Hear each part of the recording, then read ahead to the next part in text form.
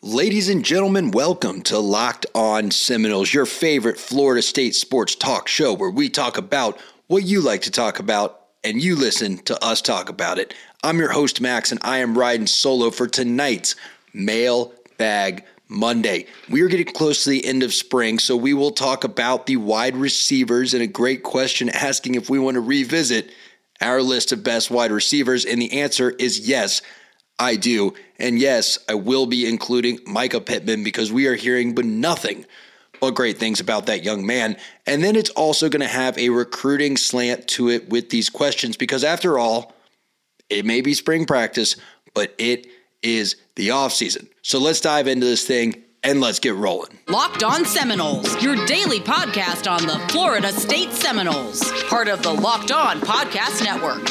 Your team every day.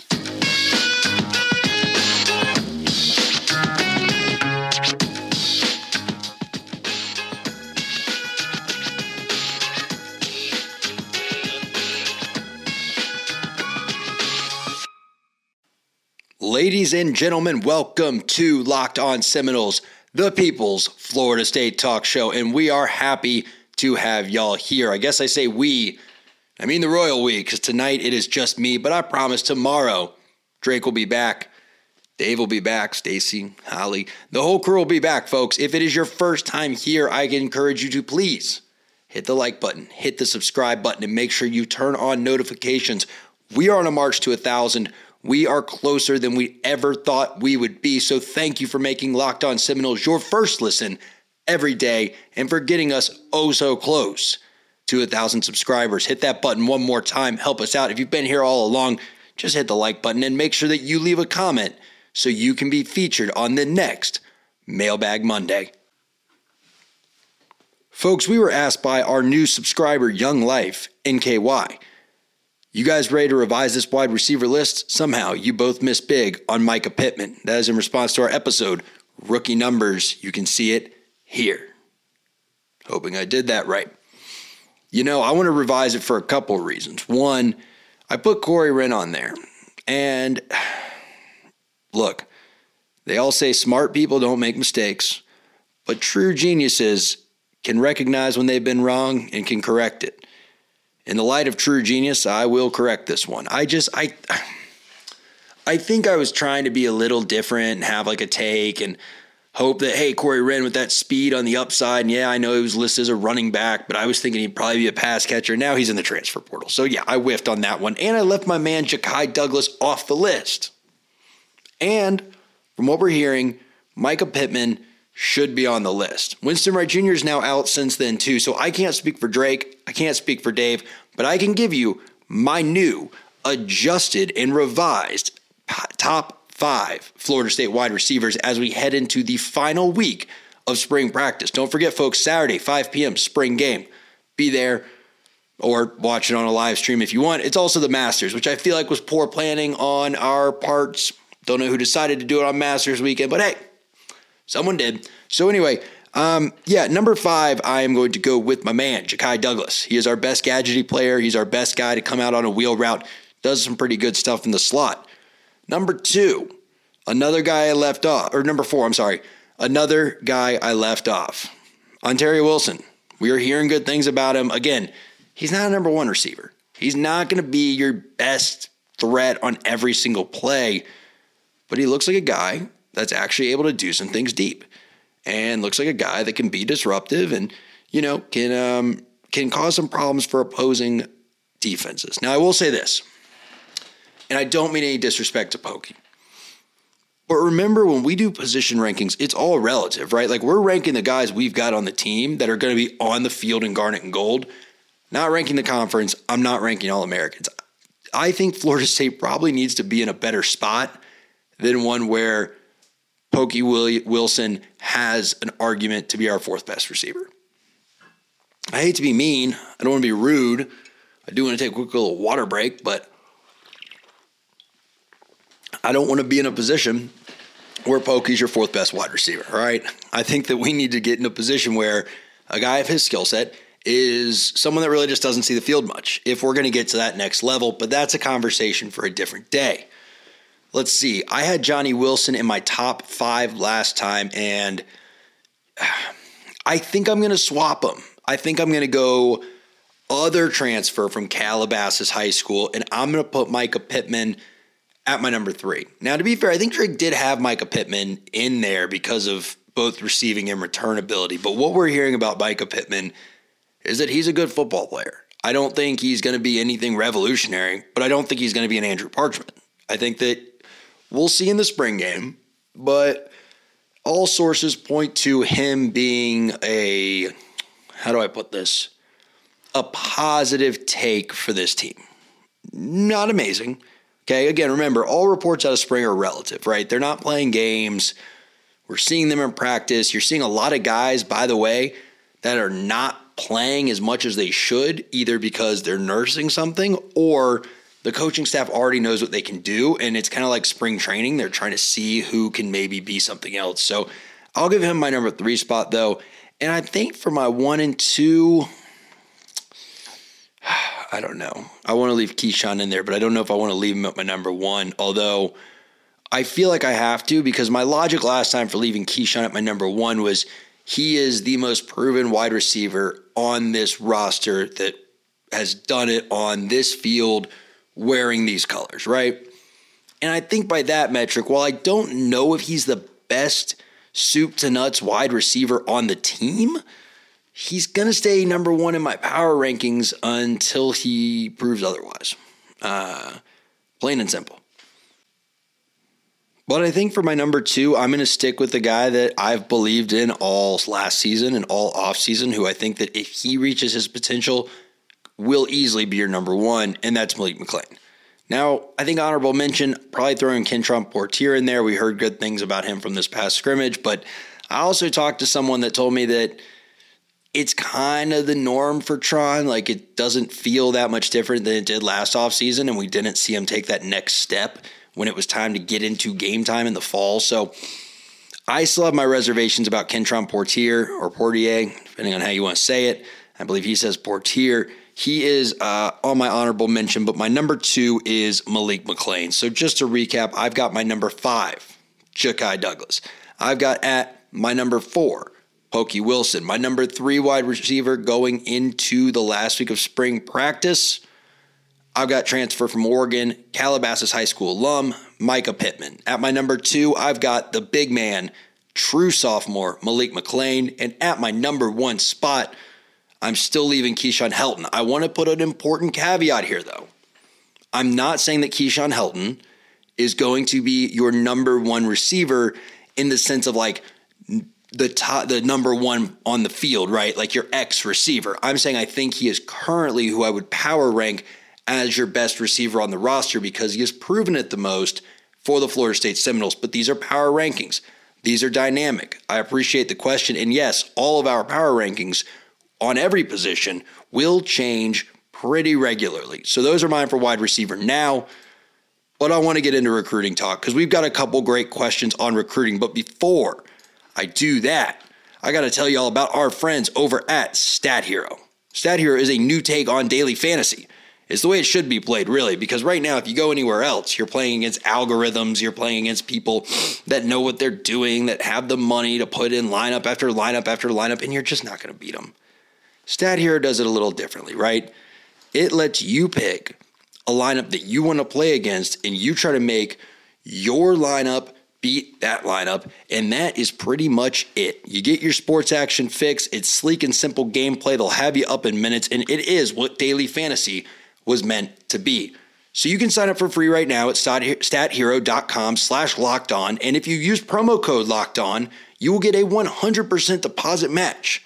That's stathero.com/lockedon, using promo code LOCKEDON for a 100% match on your first deposit. stathero.com/lockedon, promo code LOCKEDON.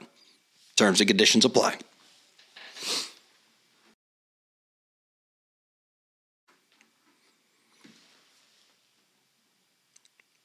And folks, we appreciate you every single day, mostly when you contribute to the mailbag, because I love these episodes. Mailbag Monday, don't tell the other days.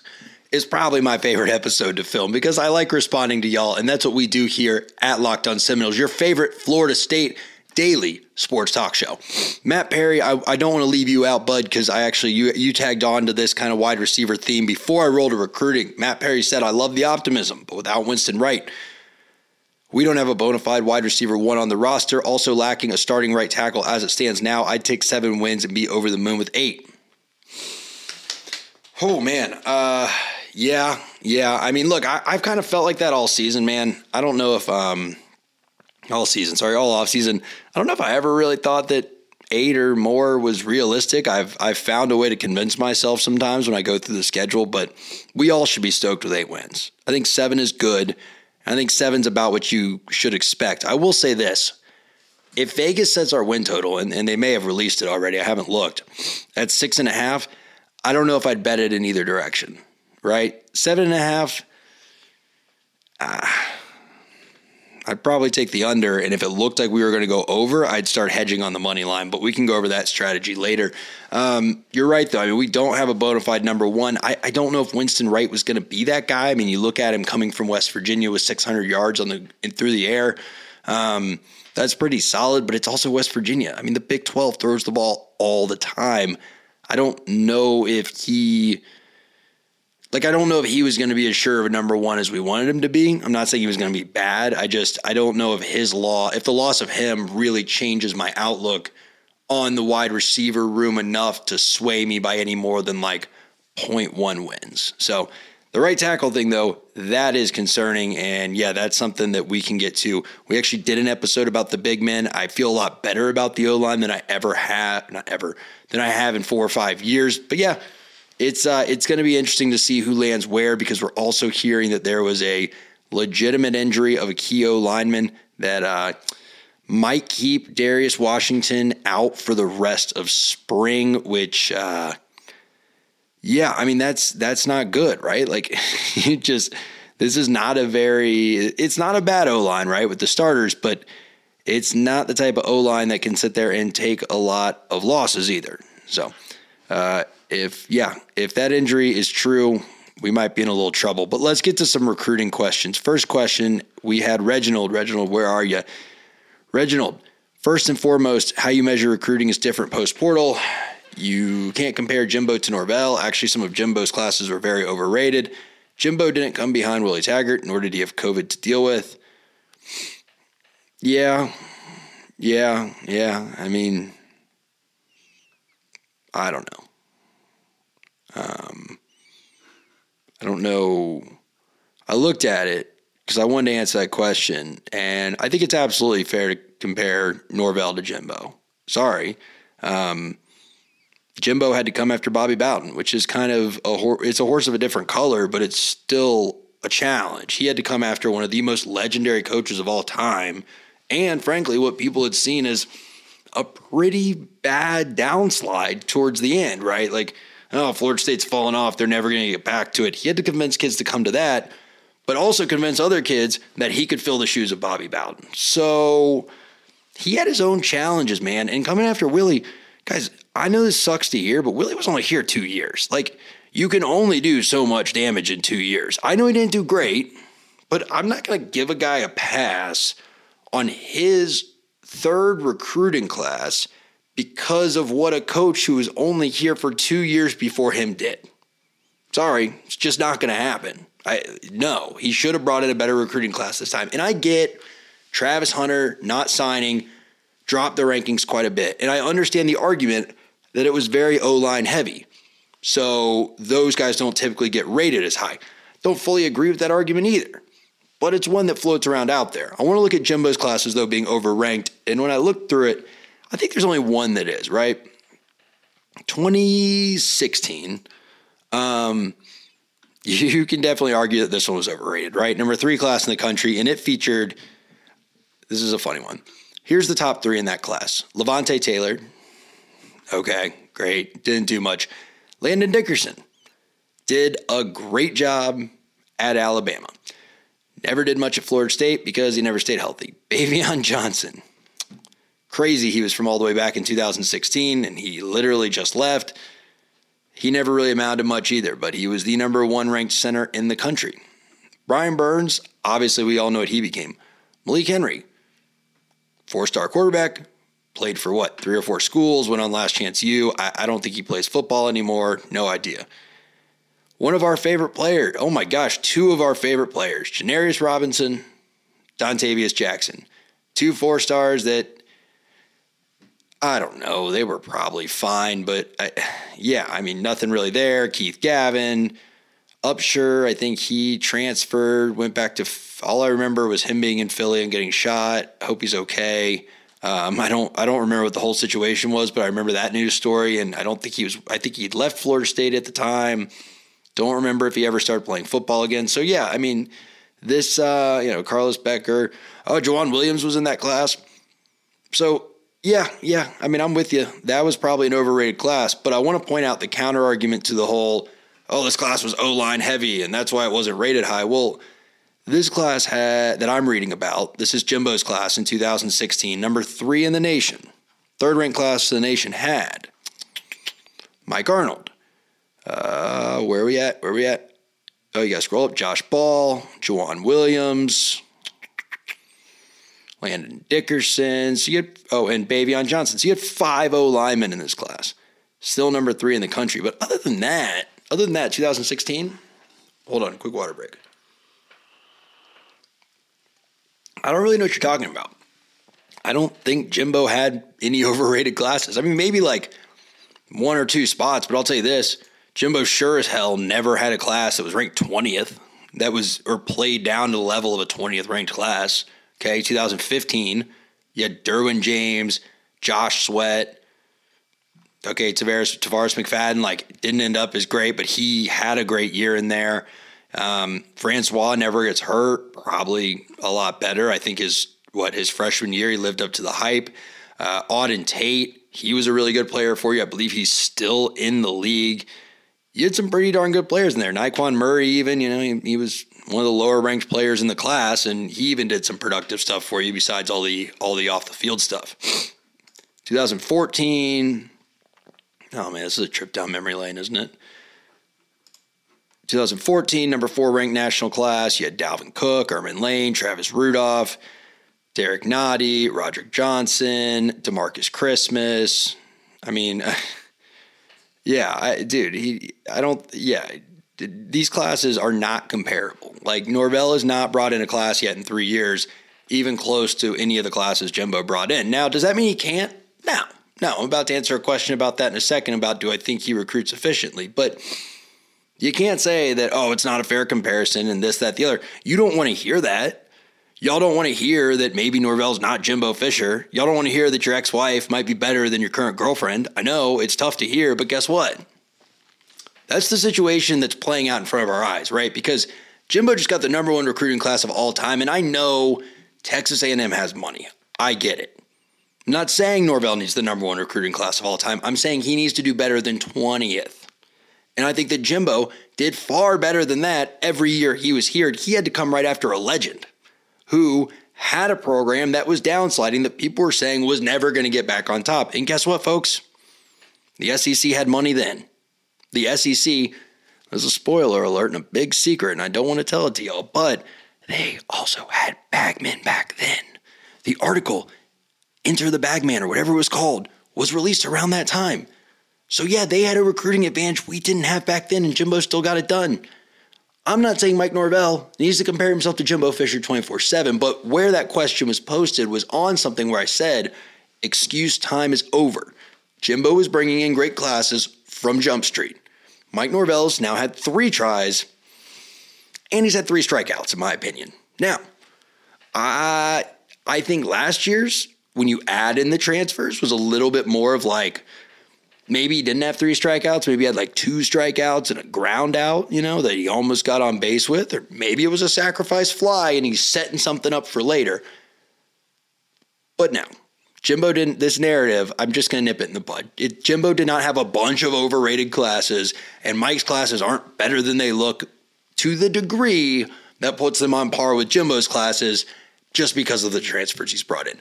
That's an absurd narrative to me. Doesn't make any sense. And Yeah, it doesn't pass the sniff test. Sorry, man. All right, I got one more question I want to get to about recruiting. But first, I got to tell y'all about some of our friends that make this show possible. And those are the folks at BetOnline. Guys, the national championship in basketball, that's that sport we were good at for a while. And this year it was kind of like, we just didn't really show up, is tonight. So go make your account, betonline.net, and you can get a welcome bonus when you use promo code LOCKEDON. That will give you extra money to put on whoever you think is going to win. I'm not giving you gambling advice, but I am telling you, if you decide to wager, do it at betonline.net and use promo code LOCKEDON. So our next question is, Lotto, 12 days ago, do you think the Norvell staff is able to recruit efficiently? To what extent is the current state of the program holding back the staff's ability to recruit? If the team is able to win 8 games next season, do you think the staff will be able to leverage that to recruit better? I don't know if they got to it last week, but I wasn't here, so I am going to answer it. I think that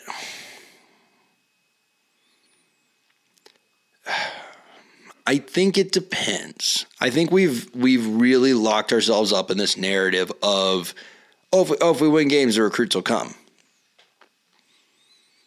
I don't know. I mean, I'm not saying it won't help. It will. It's better to win games than to lose games. What I'm saying is there needs to be a big recruiting push, and you need these kids on the hook first. And then if you win games, you're more likely to get the good kids than if you lose a lot of games. That is obvious. Y'all are right. But I don't think it's a straightforward linear relationship between winning games and recruiting. Because there are teams that have won a lot of games that have never gotten amazing recruiting classes. There was a long time where Oklahoma was the most efficient team in the country under Bob Stoops for like a decade. When you look at the recruiting classes they brought in to where they finished in the AP poll.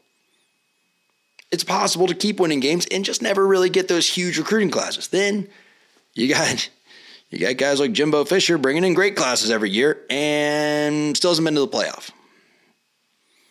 But great recruits keep coming there. They keep going. No matter what happens, he's going to bring in great guys. Now, there's other things to that, but he's a good recruiter. Do I think this staff can recruit efficiently? No, I don't. I think Norvell can.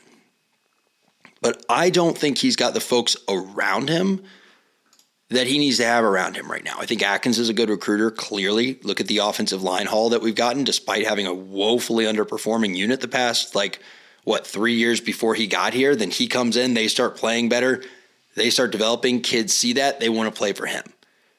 So maybe that's my answer. If kids see the team developing and players developing under position coaches, which will lead to winning more games, they'll want to play for those guys. But most kids that go high-level Power 5 D1, they have one goal, and that's to make it to the NFL. And they're going to find the coaches they think give them the best chance to do that. Norvell's got to start sending some guys to the league. His position coaches have to start developing guys that they can send to the league. Once we see more and more of that, which I think we will eventually, then kids will want to play for him. So it's not as simple as did we win games or not? Because to me, and people can disagree with me on this, it's fine. Y'all disagree with me on a lot. You agree with me on a lot, so I appreciate you coming back. It's not just win or lose, it's how you do it. There's not guys, these kids are human. This is not NCAA 14. There's not an equation that says, okay, if you win 8 games, they'll look at the win-loss total and they'll look at 8 and they'll come to your school. But it's better to win 8 than it is to win 4. So does it matter? Yes. Is it going to be earth-shattering to our recruiting efforts if we win 8 instead of 7? No. If we win 8 games and there's 3 or 4 that are kind of sloppy and that kid's position group doesn't look good, you're probably not going to get that kid. If you win 7 instead of 8, or maybe 6 instead of 8, in that kid's position group, you can see kids developing and that coach looks competent and looks like he knows what he's doing and we are headed in the right direction. Well, yeah, then you'll get good kids at that position that want to play for that coach. It just depends on the kids and it depends on the coaches, and who your supporting staff who makes up your supporting staff. But back to what I said, I don't think we have the off-the-field staff I'd like to see us have. I don't. I don't think Randy Shannon's a good recruiter. I mean, I'm glad he got Tatum Bethune, but I don't think he's a good recruiter. I don't think he's a good evaluator of talent. I don't think your wide receivers coach is any good at what he does. I think he played for Florida State. I don't know what Ron Dugans does on the recruiting trail or in the talent development sphere that made Mike Norvell keep him this year. Maybe I'll be proven wrong, but other than like one commit that we got last week, I guess last week as you're listening to this, from a kid who's not going to be on campus for a pretty long time, I don't know what he's done other than completely strike out in this last recruiting cycle and show that he has no ability to develop the talent that is on the roster during the season last year. So, no, I don't think they recruit efficiently. I want to get to your last question, though, because, Lotto, I was looking for your name, and I saw another one.